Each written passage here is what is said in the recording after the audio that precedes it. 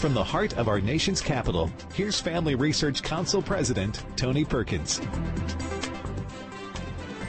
Well, welcome to Washington Watch, friends. If you're listening to our program by radio today, you will immediately recognize this is not actually Tony Perkins. I'm Mike Johnson, a congressman representing Louisiana's 4th Congressional District, vice chairman of the House Republican Conference, a constitutional law attorney, and a former religious liberty defense litigator. I'm just delighted to be here with you today.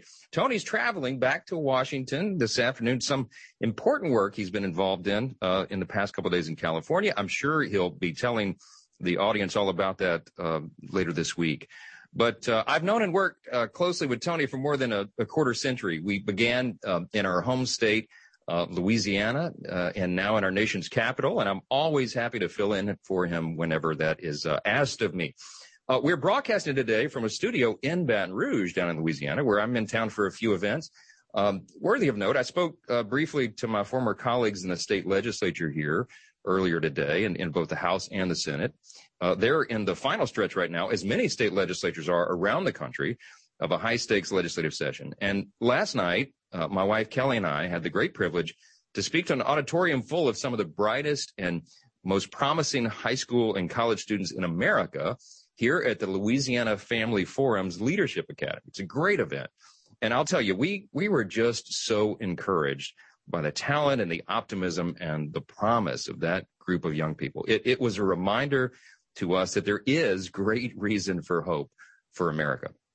Our general theme last night was the same theme that I thought we would really be a timely and important one for us on the broadcast today, and that is defending truth in an age of unbelief. And in this hour, I've got lined up some of the best voices in the world on this subject and its various aspects, including my dear friends Ken Ham, who's the CEO and founder of Answers in Genesis and one of the most in-demand Christian speakers in North America, Dr. Brad Jurkovich, who's one of the leading conservative pastors of the Southern Baptist Convention, the nation's largest non-Catholic denomination, Congressman Burgess Owens of Utah, former NFL great, and now a big star and critical voice with us in the Congress, and Ray Comfort, last but not least, the founder and CEO of Living Waters and best-selling author of more than 90 books, co-host of the award-winning TV program Way of the Master. What a lineup. You don't want to miss a minute of our discussion today. Without further ado, I want to get right into this. And really, one of the things that brought our attention to this subject and really has us now spending a lot of time in prayer about this issue are some of the recent statistics that we're seeing across the country. We have recent stats about the rise, for example, of unbelief and decreasing church membership among Americans. And that has been rather alarming for those of us that care about the future of this country and all the implications that come from those statistics. It was just several weeks back, March 29th, in fact, the Gallup organization published a poll with this headline. It said, U.S. church membership falls below majority for the first time in U.S. history. And they had some statistics there and charts and explained all of that. Reading from an excerpt here, it says that the poll explained that, quote, U.S. church membership was 73% when Gallup first measured it in 1937. It's remained near 70% for the next 6 decades before beginning a steady decline around the turn of the 21st century. And the pollsters further explained that the decline in membership is tied to an increase in a lack of religious affiliation. As we all recognize, more and more Americans are expressing no religious preference to these polls when they're asked about their beliefs. And over just the past 2 decades, listen to this, the percentage of Americans who do not identify with any religion has grown from just 8% in 1998 to 13% in 2008 and 21% over just the past 3 years. So we need to be addressing, I think, the root causes of this phenomenon and discussing what to do about it. And there are a few people engaging more in this arena than our first guest, my good friend Ken Ham. I mentioned the CEO and the founder of Answers in Genesis, the highly acclaimed Creation Museum, and the world-renowned now Ark Encounter, all there in the state of Kentucky. He's one of the most in-demand Christian speakers anywhere, and that's for good reason. And he has one of the best accents I've ever heard. My friend, are you with us? Thank you so much for joining us today. Hi, Mike. It's great to be with you. And yes, people tell me this accent from Australia, it doesn't matter what I say, they just like to hear me saying it. So therefore I can say anything. You always sound so intelligent, whatever you're saying. It's the accent. And I'm envious of it because I'm from Louisiana. Mine's not nearly as great as yours, Ken. But look, if you're watching us on the television broadcast, you'll see there's an amazing view over his shoulder there. And if you're listening to the radio, you won't see it. But Ken's joining us via Zoom from his office in Kentucky, and we can see right behind him the massive arc through the window.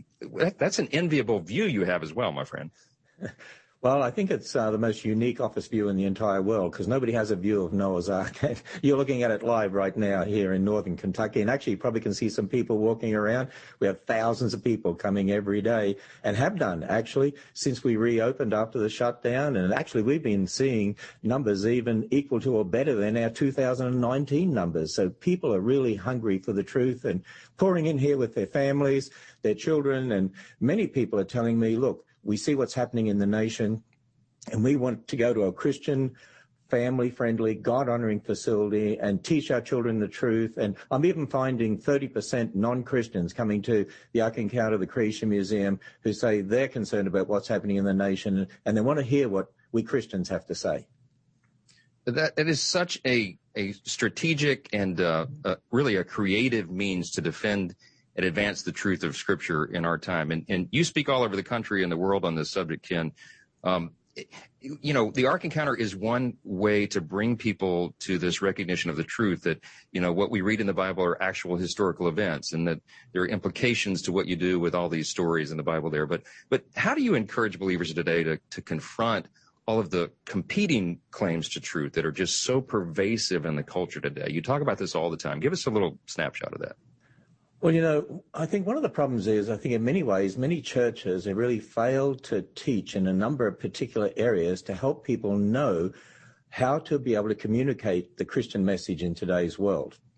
And for instance, a lot of times when we go out there and want to talk about the abortion issue or the gay marriage issue, you know that the secular world will say, oh, that's hate speech, and they accuse us of hate speech. But I think it's important for people to know why that is so, because it's a clash at a worldview level, but it's really a foundational issue.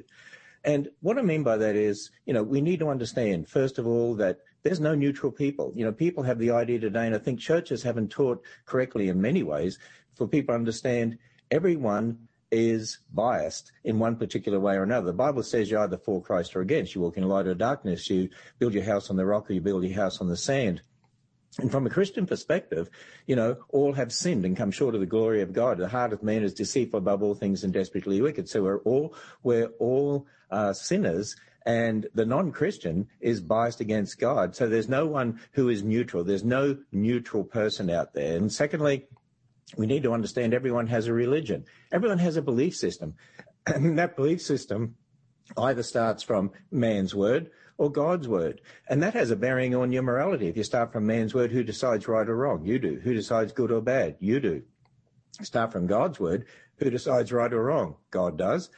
Who tells us what's good and what's bad? God does. And in fact, then we need to understand that really all of our doctrines as Christians have a foundation in God's word, but in Genesis 1 to 11. And a lot of churches have said Genesis 1 to 11 doesn't matter, it's not important. But marriage is founded in Genesis 1 to 11, two genders in Genesis 1 to 11. When God made marriage, it was one man and one woman. And so marriage is a God-ordained institution, and it's God who invented marriage, not the Supreme Court justices or the President of the United States. It's God who invented marriage, and so it comes from the Bible, and it's a male and female, man and woman. God made male and female. That's what the Bible says. We know man is made in God's image, therefore abortion is killing a human being made in God's image. What we need to understand, all of our doctrines, our whole gospel message is founded in Genesis 1 to 11. And many of our children, 95% of them from church homes, have gone to the public schools where they've been taught naturalism, that is atheism, that you can explain everything by natural processes. They're taught naturalistic evolution as fact. They come to many of our churches and homes and they ask questions about this, and they're told, well, don't worry about that, just trust in Jesus. But the problem is, we need to be teaching them how to answer the false things that they've been taught, and that's called apologetics, so they know how to defend the faith, they know how to answer these skeptical questions. And then when you go out and talk to somebody, instead of arguing at this worldview level, like when somebody comes to me and says, well, I disagree with you, I believe in gay marriage and I'm a homosexual, and I say, okay, can I explain why I believe what I do? I start from the Bible. And then they say, oh, we don't believe the Bible. Don't give me that stuff. We don't believe in religion. Well, a lot of Christians just then give up the Bible and say, okay, let me try some arguments then. Whereas I say, don't give that up. What you need to do is, because if you give up your foundation of God's word, then the others have won the argument, because the only other foundation is man's word. And so what you need to say is, you don't believe the Bible? What do I do? And I'm a Christian, and this is where I start, and this is why I believe what I do. Why don't you believe the Bible? And in a sense, I bait them, because I know what they've been taught in their schools and universities. Why don't you believe the Bible? Do you think science has disproved the Bible? Where do you believe life came from? What do you believe? Where does your ideas come from? How do you determine what's right and wrong? And why should somebody else have the same view as you? And so I teach them to argue foundationally. And I think that's what's been missing in many ways from our churches, is teaching people to understand that we need to think foundationally, know what we believe, why we believe what we do, and have been equipped with answers to defend the Christian faith, because then we won't be intimidated when we go out to confront the world. And I think a lot of people get intimidated because they're not equipped with those answers. Ken, I haven't interrupted you one time because it's all so good, and we could unpack that. We could use a whole program in doing it. The two verses come to mind: 1 Peter 3:15, always be prepared to give an answer for the hope that you have, and that's what Answers in Genesis does so well, preparing believers to give those answers. And in Jude 3, contend for the faith. We're all called to do that. All believers are, and it's such an important message. But before I forget, and we have to go to our break here in a moment, what's the best way? You have so many resources out there. What's the best way to access that? Give us the website, Ken. The best way is answersingenesis.org, answersingenesis.org. And Mike, a brand new book of mine that comes out tomorrow, does exactly what I talked about today, and it's called Divided Nation, from answersingenesis.org. Wow, that is a timely topic. I need to give copies to my colleagues in Congress, Ken. Tell us a little bit about the book, what inspired it. We got about maybe a minute and a half left in the segment. Well, the book is called Divided Nation, Cultures in Conflict and a Church in Cultures in Chaos and a Church in Conflict, I should say, and that's a subtitle. And it really deals with those issues I talked about, challenging the church that we have got to raise up generations to think foundationally, to know what we believe, and that there's no neutrality and everyone has a religion. And we need to be teaching generations to be equipped with answers to be able to defend the Christian faith. That's what we do through the Ark Encounter, through the Creation Museum. There's just been such a lack of teaching of apologetics, and I'm encouraging people to get this message and teach it all across the nation. In fact, we supply a link to all my illustrations I use in my talks to do this, so that they can go and teach this message. We need to get people educated. There's too much biblical illiteracy out there, and we need to equip them with these answers so that they can be confident and bold. And we need leaders being bold to lead people to defend the Christian faith. That's exactly right. So well said. As I said, we could have an entire few programs with Ken just unpacking everything that he touched on there. But go to the website, go to the museum, and go to the Ark Encounter. It is a life-changing experience, and I'm shamelessly plugging that for you today, Ken. Thanks for being with us. God bless you. God continue to have his favor on the ministry. Thanks a lot, Mike. You got it. Stay with us. Much more with Washington Watch and some outstanding guests, as I told you here at the outset. We're going to be talking about how to defend truth in an age of unbelief. We're just getting started. Don't go away. We'll be right back.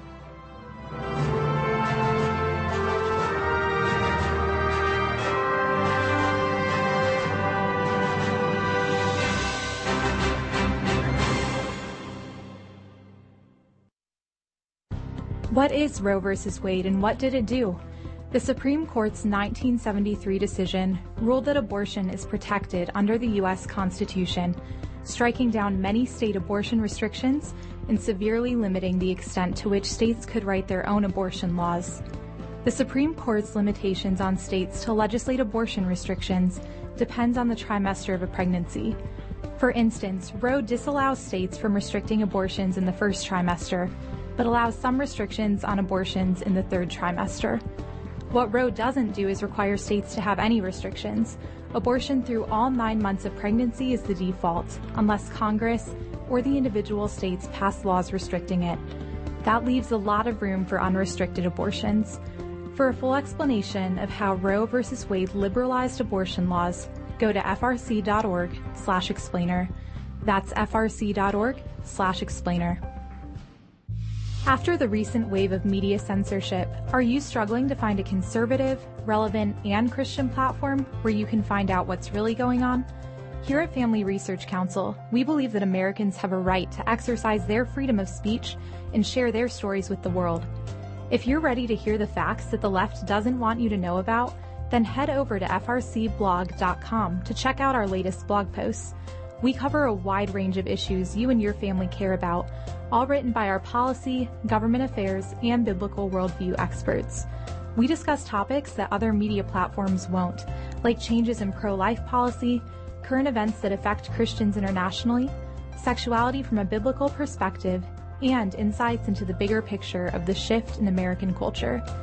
To stay up to date on current news related to faith, family, and freedom, visit frcblog.com. That's frcblog.com. Would you like to spend more time in God's Word? Then join Family Research Council on an exciting journey through the Bible with their Stand on the Word Bible Reading Plan. FRC's 2-year Bible reading plan helps you to approach daily Bible reading with an intentional focus of diving deeper into the nature of God and how His Word speaks into cultural issues. By studying the Bible, we can see the grandeur of God unfold throughout the past. This reading plan takes you through the Bible as events happen in history. Laying out the Scripture every day in an engaging manner, it is key to helping us stay grounded in God's truth. All wisdom comes from God, and He has given us the Bible as a way to understand the world. Start reading today with Family Research Council. When you sign up, we text you every Sunday with daily passages and questions that help prepare you for conversations with your friends and family.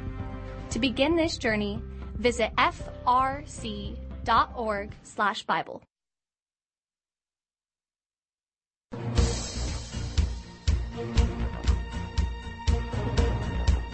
Welcome back to Washington Watch. I'm Mike Johnson, filling in for Tony Perkins, a member of Congress from Louisiana, and having much more fun here today in the studio, filling in for Tony, than I would be on Capitol Hill. But we will get right back to it. As we mentioned before the last break, the theme of today's program is defending truth in an age of unbelief. And there's so many aspects of this that we could unpack.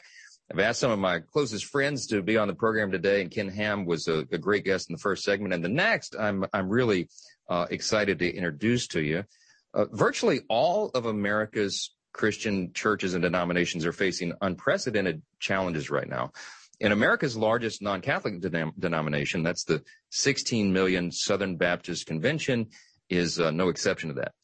Recently, some of the leading pastors in the denomination got together and launched a new project to directly address some of these challenges. And one of those leaders is my own pastor and my dear friend, Dr. Brad Jurkovich. He is the pastor of First Baptist Church, Bossier City, and in the Bossier City, Shreveport, Louisiana area, if you know the region.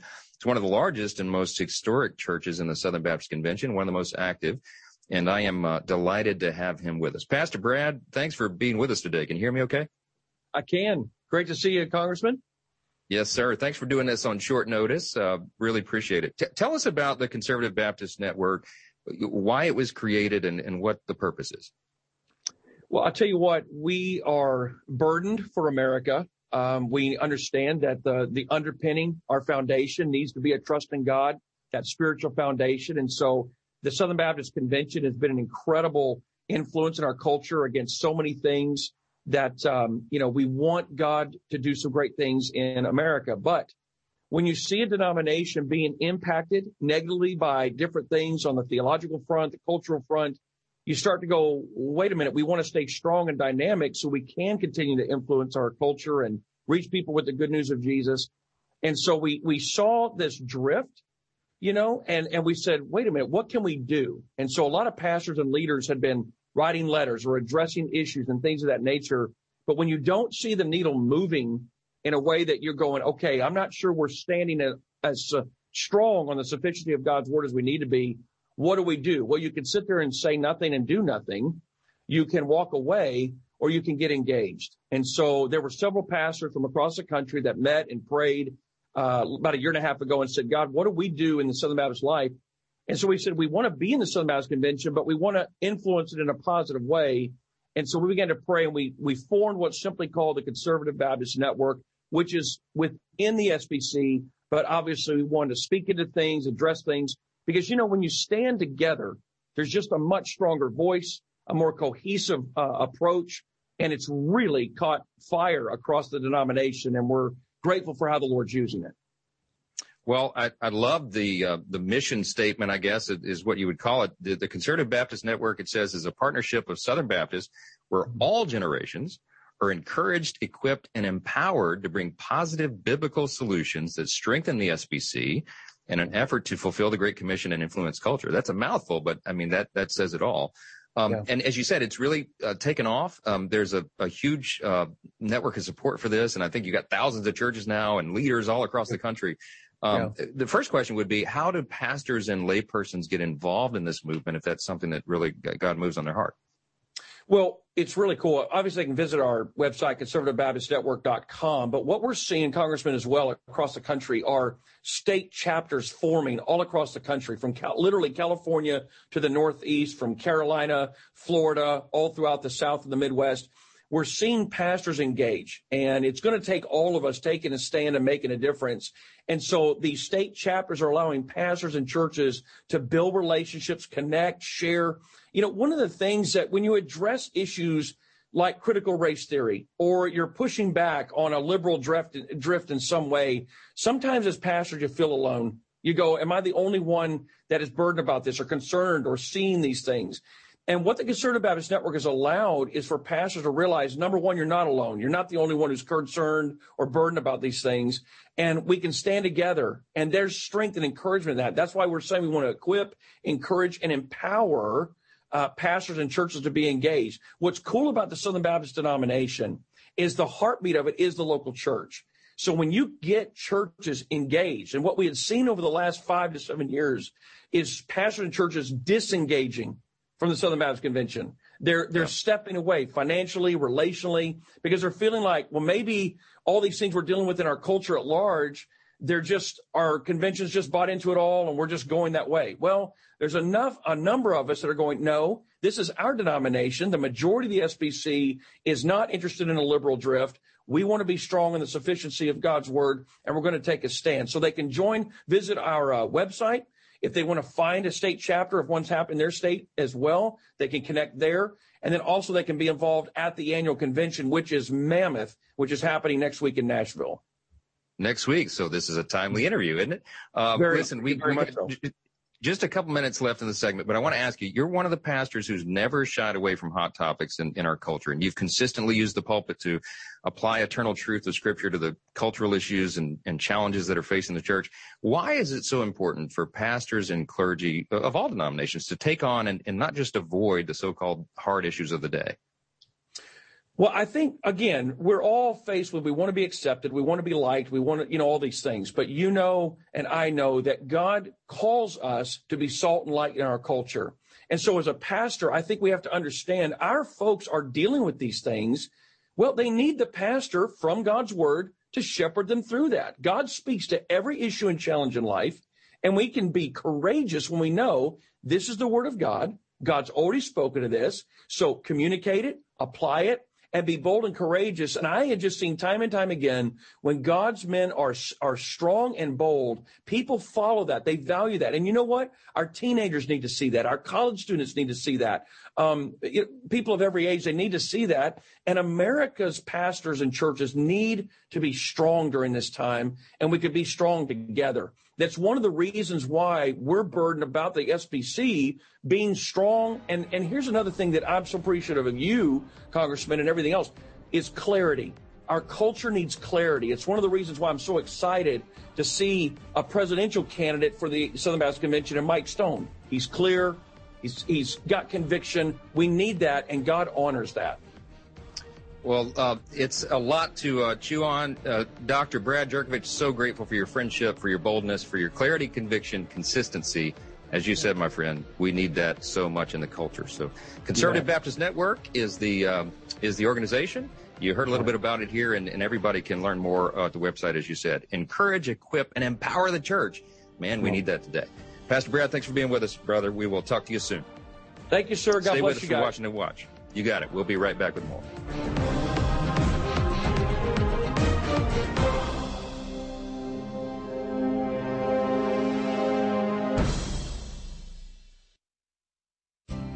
Where do you get your news? Do you have confidence you're getting the full truth?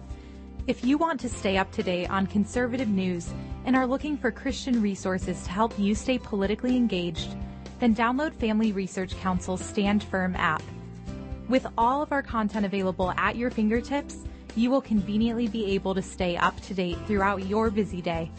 The Stand Firm app will give you access to a variety of resources, such as our most recent radio programs, social media posts, and publications. Additionally, you will have the opportunity to take action and make your voice heard by contacting your elected officials on the issues that most concern you. Visit the App Store on your smartphone or mobile device and search Stand Firm to download Family Research Council's official Stand Firm app. Stay informed with a trusted source. Again, search Stand Firm to download the Stand Firm app. As the political and cultural landscape of our nation has shifted in a concerning direction, it is so important for Christians to be equipped with biblical answers for the difficult questions of our time. That is why Family Research Council created our Biblical Worldview series. With the political left changing definitions to favor their narrative and to push their agenda, at times it can be hard to decipher what is true. That is why we must hold to the truth of the Bible, which stands the test of time. It holds the truth that does not change. Become equipped to stand firm in the face of cultural and political storms with FRC's Biblical Worldview series. This series dives deep into what the Bible says about some of the most crucial issues of our day. You'll learn what the Bible teaches on abortion, same-sex marriage, the separation of church and state, religious freedom, and the age-old question, should Christians be involved in politics? To access this series, visit frc.org/worldview.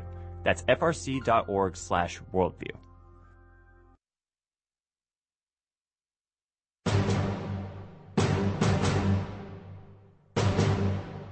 We have a community now that lives the American dream. Look around this room and see the middle class that we have developed and more. And yet we tell those who are striving to get where we are that they can't because white people won't let them. That, to me, is treacherous, is traitors. Was to tell others who want the American dream that they can't achieve it because other people with a white skin won't let them do that. If you want to repay the Black American community, give us back our history. Well, I am so excited to continue our important conversation today with my next guest, who's quickly become, you just heard a little clip there, quickly become one of my dearest friends and closest colleagues in the House of Representatives. Burgess Owens is the congressman from Utah's 4th Congressional District. And that clip you just heard was from our House Judiciary Committee meeting on April 14th of this year, where there was a discussion, a potential commission would be created to study reparations and lots of other contentious issues that we do there in the House Judiciary Committee. We're so grateful to have Burgess there. Let me tell you just a little bit about his background. He's pretty well known. You probably know some of his bio, but he was born in the segregated South. He saw people of all backgrounds come together to work tirelessly against adversity. And prior to coming to us in Congress, he played 10 seasons in the NFL. He has a Super Bowl ring that we see every day in the meetings. He won that with the Oakland Raiders in 1980. And he worked in corporate America for a while. He started Second Chance for Youth, which is a nonprofit dedicated to helping troubled and incarcerated young people. He joined us in Congress this year. And I'm telling you, this, my friend, he hit the ground running from day one. He serves as a member of the House Education and Labor Committee and the House Judiciary Committee, where we work together every day. And he's one of the most effective voices, I believe, in America, advancing faith and family and free markets and quality education and our core conservative principles. Burgess, thanks so much for being with us, my friend. Mike, thank you. I appreciate it. And for those who are not aware, about 2 years ago, before I was even thinking about joining you guys in Congress, I was doing a testimony in front of you and some other friends now against reparations. So it's come a long way, and I appreciate the process, and looking forward to doing a lot of good things with you guys for sure. you were a star witness in the committee, and Jim Jordan and several of our colleagues on the committee, Louis Gohmert and others, we all whispered to each other, man, he would make a great member of Congress. And you know what? It was providential. You're with us. Look, I wanted to have you on the program today because we're addressing the necessity and the methods of defending truth and principle in a culture that is increasingly hostile to both. And one of the most divisive issues in America today is what many see as an increasing and ugly racial divide in this country. And we have to face it, and we should. And you have such a compelling perspective on this important subject. And I wonder if you could just share a bit on how Christians and thoughtful people should think about and approach all these emerging and increasingly divisive issues regarding race. I think the biggest, way to overcome what we're dealing with now is to go back and learn our history. We have a remarkable history together, and it's because of our foundation, our Judeo-Christian values that begin our journey as a nation, that actually has allowed us to be the freest and the most embracive country in the history of mankind. But yet, if we don't know that, it's very easy to change the narrative. And I happen to have been very blessed, Mike. I grew up in a remarkable community, segregated community in Tallahassee, Florida, KKK, Jim Crow. But boy, we had a remarkable generation before us that believed in our country, believed in meritocracy, and they were with pride taught about our history. And what you find out if you go that route is how much we've done together, and also understanding that we have an ideology that we truly are that's against everything we believe in. My very simple upbringing in Tallahassee was very simple: this love of God, country, family, respect for women and authority. And it really keeps it kind of simple when you think about how we can work together if we understand that, realize we all make mistakes, realize our country made mistakes, but then realize how far we've come and how far we've grown. So we have to be the kind of people that, first of all, forgive each other, forgive those who make mistakes in the past, and then feel blessed for those in our past who gave us this great opportunity to live the American dream we live today. That has to resonate more than the anger, the hatred, the divisiveness, because there's another side of the picture of Judeo-Christian values, and it's hatred. We cannot allow that to overcome and overwhelm us as we move forward. We just love that about your approach and your message, Burgess, and it is so important in our churches, in our curriculum, our public policy, to focus on conveying hope and that hopeful kind of, that encouraging message, as opposed to advancing this idea that Americans are all divided and composed of only oppressors versus the oppressed and all this other stuff that is being hurled at us today. But you're such an effective voice on that. And what's your message to young people on how to rise above all this? How to not submit to a defeating kind of victim mentality? Well, I think a couple of things. It comes down to our parenting. We have to, as parents, recognize that we just can't take for granted the environment that we grew up in, in which we were safe, in which we had teachers that taught us how to love our country. We were taught to respect flag. Those things are now at risk. So parents need to step up. We need to get engaged. I know we have a very, very busy life. We live in this freedom bubble, but our future, our kids' future, rely on us being engaged and making sure we're fighting for their rights to feel good about themselves. We have right now an unprecedented way, an ideology that truly is taking away the hopes, dreams, and teaching us to do what I grew out of. My generation grew out of the fact of judging each other based on our skin color. If you start to do that and you don't think about the person's character, the fact that we all are brothers and sisters in the sight of God, if we forget that, it's very easy to go the direction of not liking each other or making decisions based on things that the people have no control of. So I'll say this, parents have to start the process. Young people always drift toward the light. Always drift to those who make you feel good, who feel hopeful, who give you a positive attitude. If you find yourself in an environment or you're turning on the TV or around music that brings you down, that makes you angry, that makes you nervous and anxious, get away from it. Turn it off. We can turn it off. But turn those little decisions for sure to make that happen. Head to the light. Burgess, we're coming up on a hard break. Appreciate you so much, my friend. Congressman Burgess Owens. Go to his website. You'll learn a lot more. I'm Congressman Mike Johnson. Come back. Get a trusted perspective on the news of the day every day. Listen to Washington Watch with Tony Perkins to get honest and in-depth commentary on what's going on in our nation's capital and around the world. Join Family Research Council President Tony Perkins live every weekday by tuning into Washington Watch on the American Family Radio Network Spot Radio, the KTLW radio network, and independent Christian radio stations across the country. Or listen to the show when it works for you by visiting TonyPerkins.com. Since the Supreme Court decided Roe v. Wade in 1973, over 60 million people are now missing from our country due to legalized abortion. Public opinion, our knowledge of law, and scientific advancements demonstrate that Roe should by no means be considered settled law. Roe is an abomination in our country's history, and it's time for the horrendous practice of legalized abortion to end. To learn more about the legal, historical, and cultural reasons to overturn Roe v. Wade, go to frc.org/Roe. The Equality Act sounds like good legislation and something that ought to have bipartisan support, but it doesn't. Why? Because the Equality Act, paradoxically, would spur inequality. It is Trojan horse legislation that would hinder equality and would massively overhaul our federal civil rights framework. The stated purpose of the bill is to prohibit discrimination on the basis of sex, gender identity, and sexual orientation. The real effect of this bill would not be to eliminate discrimination, but to erase the freedom to hold a different opinion. The Equality Act would mandate government-imposed inequality by requiring acceptance of a particular ideology about sexual ethics, while leaving no room for legitimate public debate.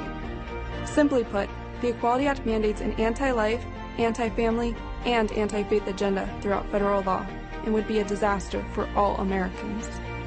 To learn more about the inequality of the Equality Act, visit frc.org/Equality Act. Since June of 2015, over 12,000 Christians have been killed in Nigeria. This violence has reached a point at which experts are warning of a progressive genocide specifically targeting Christians across Africa's largest and most economically powerful nation. Yet this violence often goes unreported in the media, and if reported, is seriously downplayed. To learn more about what is actually taking place in Nigeria, along with other countries where Christians face persecution, visit frc.org/Nigeria. Did you know that Planned Parenthood is the biggest abortion supplier in the U.S.? According to Planned Parenthood's most recent annual report, it committed 354,871 abortions in fiscal year 2019, up by over 9,000 abortions since 2018. According to these numbers, Planned Parenthood aborted 972 babies every single day. To learn more about what Planned Parenthood is really doing, visit frc.org/Planned Parenthood Facts.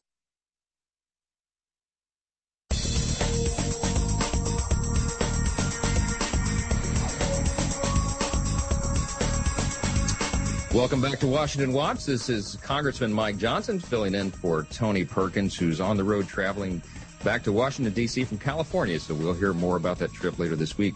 I am really grateful to be with you. We've had an all-star panel today on the program, and I had saved the last segment for one of my dear friends and a voice and a name that you all know, Ray Comfort, and we're having a little technical difficulty at the moment trying to get him on.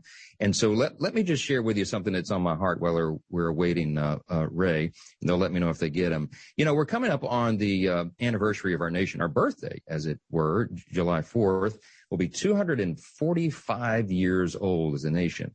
And often when I'm around talking to constituents back in my district in Louisiana, or when we're in a church on Sundays doing a pulpit supply or something like that, we talk about our nation and this age that we're coming up on, and it seems like a long time to us.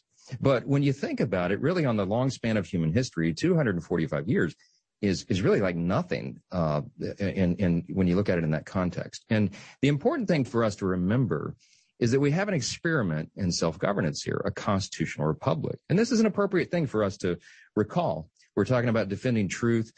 This is a republic that we have to keep, and we only do that by defending and preserving the foundational principles of the country. And that relates in big ways to what we're talking about on the theme today, defending truth in an age of unbelief. We have to remember all these foundational principles that our guests are talking about. And we've got this super guest now on the line, and I don't want to belabor the point. I want to go straight with him. Sometimes in the midst of so many troubles, all these cultural and political skirmishes, you know, it's easy to lose sight of the most important thing. And in the thicket of all these temporal struggles that we find ourselves engaged in today, we can sometimes lose sight of the eternal. And I wanted to catch up with one of my dear friends in this last segment. I mentioned he really is one of the most effective voices in the world, advocating every day to keep the main thing the main thing. Ray Comfort really needs no introduction. He's one of the best-known evangelists on the planet. He's the founder and the CEO of Living Waters and best-selling author of more than 90 books. Yes, I said 90, including How to Know God Exists and the Evidence Bible, which a lot of people are carrying copies of. He co-hosts the award-winning television program Way of the Master. It airs in every country in the world now. And he's the executive producer of 180, Evolution versus God, Audacity, and other famous films now. Ray, thanks so much for being with us, my friend. I'm glad we got you. You're coming to us from California, right? It's a joy, yeah. Like totally, dude. California. So I started the program in the first segment with Ken Ham, and I've always said he has a really cool accent, but yours is equally cool. You guys are not from the same island, right? No, he's from that small island off the coast of New Zealand called Australia. And Australians do talk different from New Zealanders. Australians talk more like this, don't they, mate? It's a little more coarse than the cultured New Zealand accent. Right. So, listen, we've been talking today about some pretty serious subjects. There's so much to talk about in this arena about defending truth. And let's start with Living Waters itself. Much of our audience is familiar with your work, but tell us briefly about the ministry and why it exists. How long have you been at this, Ray? I've been at it since I got saved. Basically, I've had a concern for the lost and started a ministry called Living Waters back in 1974, 75, I think. And our purpose in existing is to equip the church to reach the lost, to teach them how to do what Jesus did and how to effectively take the message of everlasting life to the lost without being offensive. And there's a way to do it, and it's to follow in the footsteps of Jesus. And most people have lost sight of how to do that. And what we do is bring them back to what the scriptures say. You know, I saw a poll recently, I think it was George Barna's research, and they asked all segments of the population if they were familiar with the Great Commission. And Ray, the numbers were staggering. I mean, in every demographic, millennials, I think it's like 10% of millennials in the United States of America who even know what the Great Commission is anymore. So the challenge is giant. And I would assume that in your perspective, things have changed a bit since you founded this ministry in the mid-70s. Do you find that this is a more challenging project today than it was when you started the ministry? Yeah, as a nation, particularly our nation of America, I've been here for over 30 years, we have strayed in exactly the same way Israel strayed.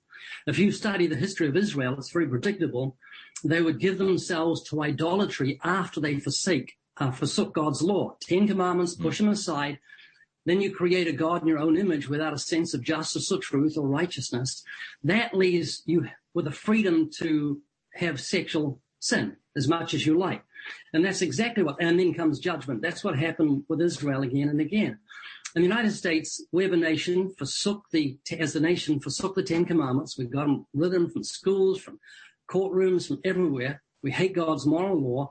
Then we create a God in our own image, not an idol, not a golden calf, but an idol within our minds. And that's why we have politicians who have convictions that are an abomination to God. They're against Scripture, killing of children in the womb, forsaking of the institution of marriage for other perverted ideas.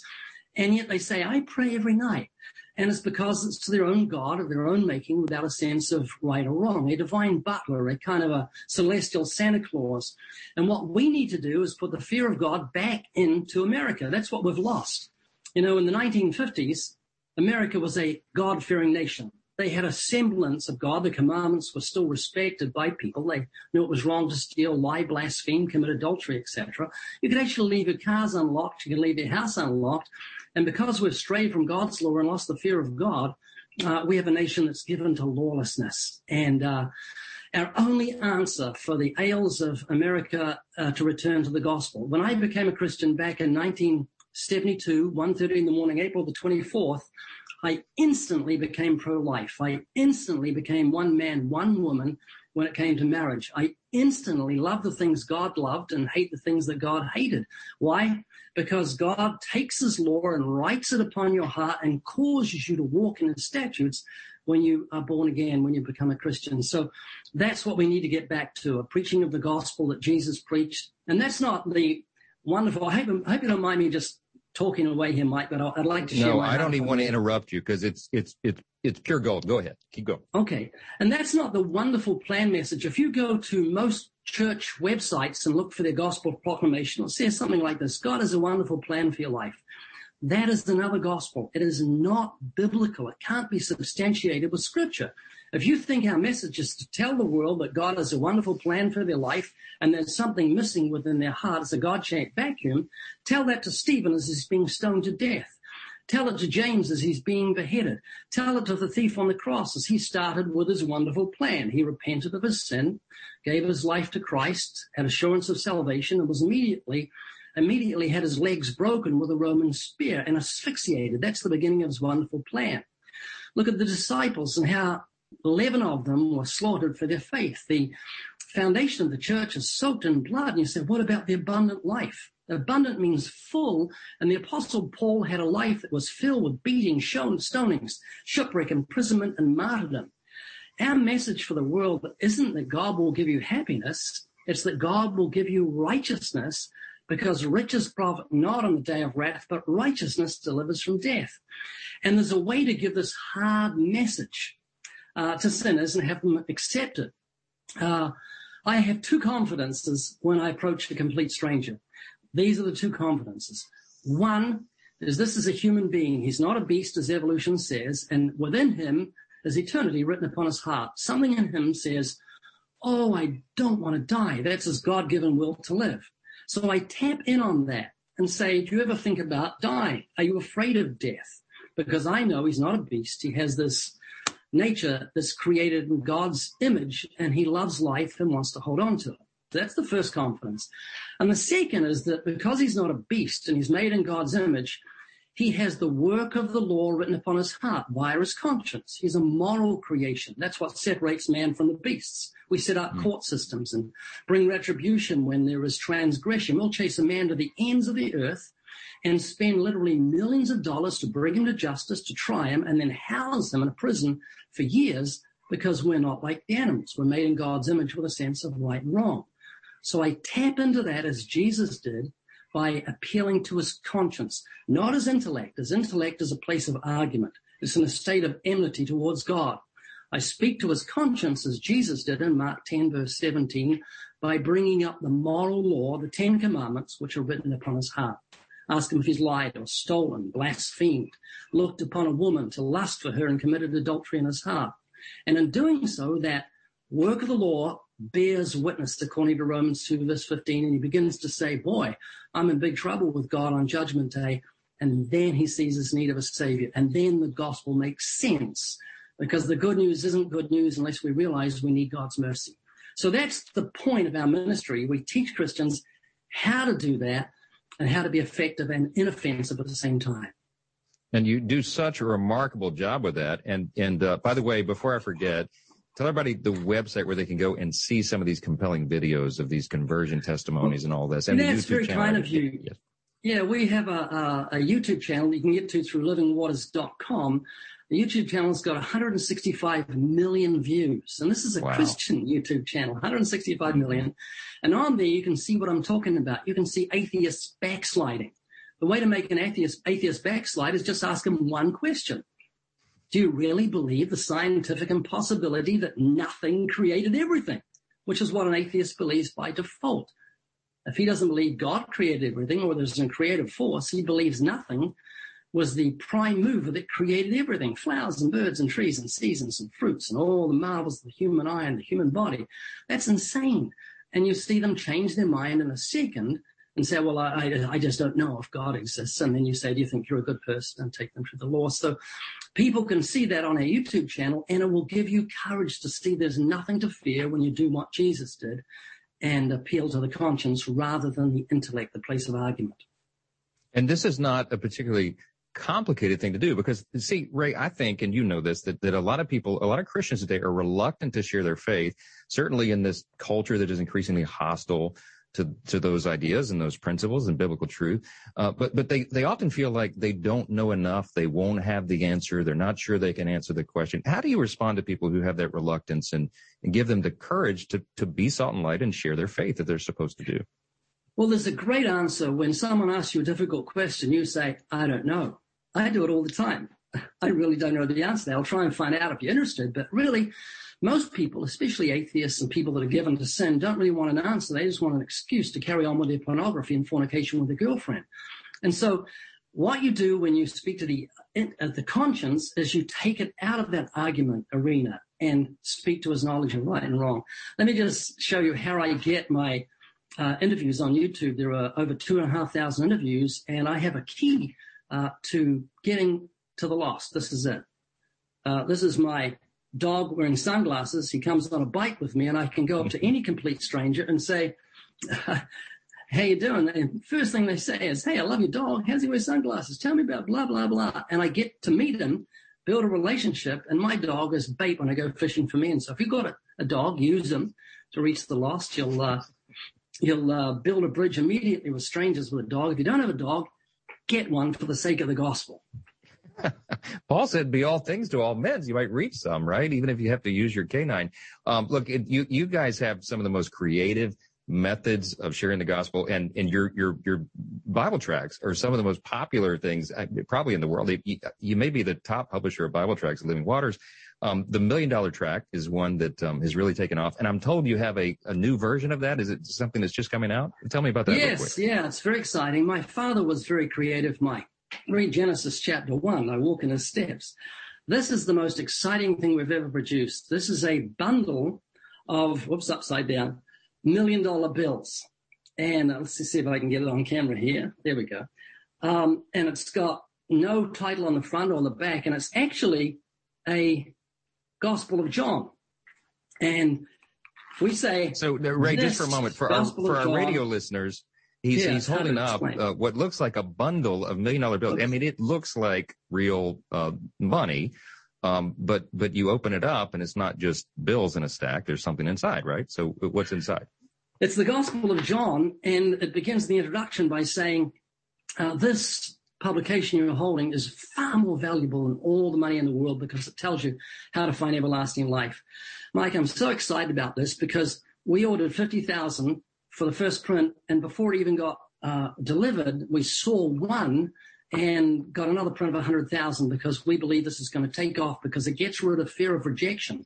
Who's not going to want a bundle of $100 million bills? So people can see a video about this on livingwaters.com. Just go to store, and then you'll see it down there. Just click on the picture, and you can watch a video, and it tells you how to pre-order them or get notified when they come into the ministry. livingwaters.com. I absolutely love the creativity behind this, and I'm convinced it's going to take off. The original $1 Million Bill Tract was one of the most popular things. No one turns that down on the street. When you hand it to them, everyone is intrigued by it, and they read the message on the back. And now you have the whole Gospel of John. What a great idea. Ray, you guys are doing such great work at Living Waters, and I'm so grateful for your voice. Once again, just real quickly, the website, tell everybody how to contact you and how to tap into all these amazing resources, because everyone can use these. And there's some really creative ways to share the gospel there. One more time. Yeah, if you can't give someone a Gospel of John that looks like a bundle of $1 million bills, just drop it on the ground. Someone's going to pick it up, and you just pray about it. But livingwaters.com, click on store, and then you'll see it pictured just to one side. When you click on that, you can watch a video that'll blow you away. It's just so exciting. So grateful for your ministry, as I said, Ray, and the whole team there at Living Waters. Tell Emil Zerwain and all the guys we said hello. Y'all keep up the great work out in California, holding up the West Coast. There you go. Ray Comfort, thanks for being with us, my friend. Thank you, Mike. Well, it has been quite a program. We crammed a lot in here. I'm delighted to fill in for Tony Perkins today on Washington Watch. We talked about defending the truth in an age of unbelief, and Ken Ham and Congressman Burgess Owens and Dr. Brad Jurkovich and Ray Comfort know a little bit about that. This is Congressman Mike Johnson signing off. It has been a great blessing to be with you, and hope I can do it again sometime soon. God bless you.